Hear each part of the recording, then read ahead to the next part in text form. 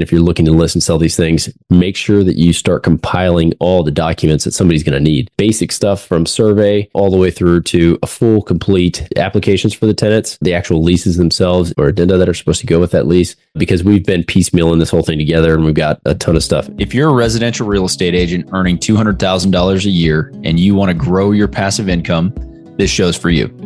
Learn the secrets other agents use and hear from experts in our field in order to guide you along your journey to investing in assets like apartment communities so that you can turn your commissions into cash flow.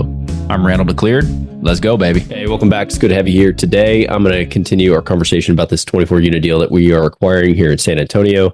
Just wanted to briefly touch on some of the updates and some of the things that we've done in the last week. And again, it's more of like things to look out for and things to do. If you are investing in single family properties or if you are investing in some of these small multis, some of the information that I'll cover is going to be helpful. If you haven't invested in these things, or if you are a residential broker or agent and you're thinking about going into this market, I guess, to list these things and just break into it, then again, this information should be helpful for you because it's some of the things that are, I guess, different. So anyway, I'll go through, kind of give you the idea. Right now, we're in the due diligence period, and on a small multi, if there are operational inefficiencies that are currently in place, that's exactly what's happening now with this property. Ownership hasn't done anything to update the property. They've tried to maintain just the bare minimum so that they can continue to get the rents, and hence the term slumlord comes into mind when you look at some of these units. And so what we're trying to do is simply go through and reduce some of the overhead by doing the updates in the units and making sure that the units are in top shape for the market. And so that'll reduce our expenses on a go-forward basis simply because we're going to have less things that need to be fixed and repaired. Those things will be below the line. There'll be capital expenses that we actually use to fix up the property rather than ongoing contractor services or repairs and maintenance and that sort of thing. In an ideal world, right? We're still going to have repairs and things that we have to do, but we're looking to reduce those. So what we've been doing is going through and looking at all the units and checking to make sure or see what needs to be done for those units. And we're doing the lease audit and checking all the applications and just seeing where we are with everything on the property. And one thing that's come to light is that the tenants have disclosed to us that there have been sewer repairs to the sewer line on the property. All right. So then when we were there touring it last time, I brought this up to the property manager. He said, "Oh yeah, that happened." Seller disclosure or the property condition report never lists anything about it. And so we've been going back and forth trying to find out some information. I pulled the permit list from the city and there's no permits that were ever pulled for sewer. So multiple people have told me that the work was done, but no disclosure has been made. No scope of work or repair invoice or anything has been provided.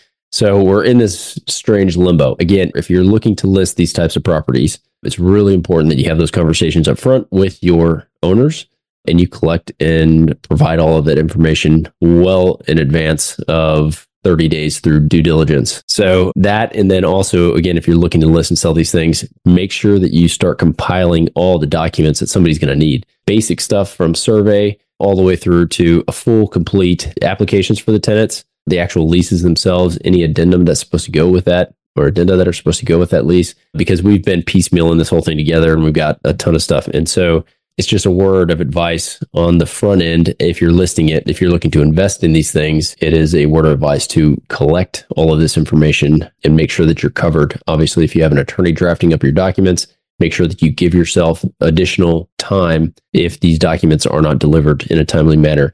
And then work with the agent and the property management company to get those things in a timely manner so that you have the opportunity to review those. So that's kind of where we are with this deal. You know, we're getting the loan terms. We've had a number of term sheets come back right now. This is beginning of January 2024. So rates for bank loan are looking anywhere from 6.5 to 7.5, depends on the terms.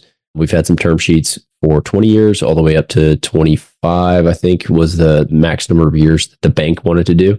And we are seeing 1 year of interest only, but they don't really want interest only, anywhere from 0% origination to 1% origination. So those are some of the terms that we're seeing. And just when you're underwriting the deal, those are some of the things we're plugging in the Texas market here for smaller loans, bank debt, a loan that's going to be less than $1 million or non-agency sort of deal. So taking those things into account, everything else is looking good, assuming we can get something figured out with the sewer. So again, when you are acquiring these things, some of the things that you may want to keep in mind, if there is an issue like this, there's a couple things that you can do. You can have the property completely permitted, right? You tell the seller, hey, you need to go and dig up the lines, get the city out, permit those things. You can have your inspectors and contractors go out and scope the lines and take a look at the lines, make sure that all the work was done professionally and how it was supposed to be done, so you're not going to have any problems going forward. You can ask for a price reduction. I mean, there's a number of things that you can do to try to mitigate the issue that's caused by not having this information. So again, keep it in mind, doesn't necessarily mean it's a deal killer, but it is a red flag. So that's kind of what we're working on. If you have any questions that you want to talk about this deal, shoot me an email, podcast@agentsbuildingcashflow. Get to me and we can catch up then. All right, you guys have a great week and we'll catch up on the next episode. Surprisingly, most of the agents we speak with got into real estate hoping to gain passive income and become work optional. However, only 1 in 5 ever start investing. Most are simply too afraid to start.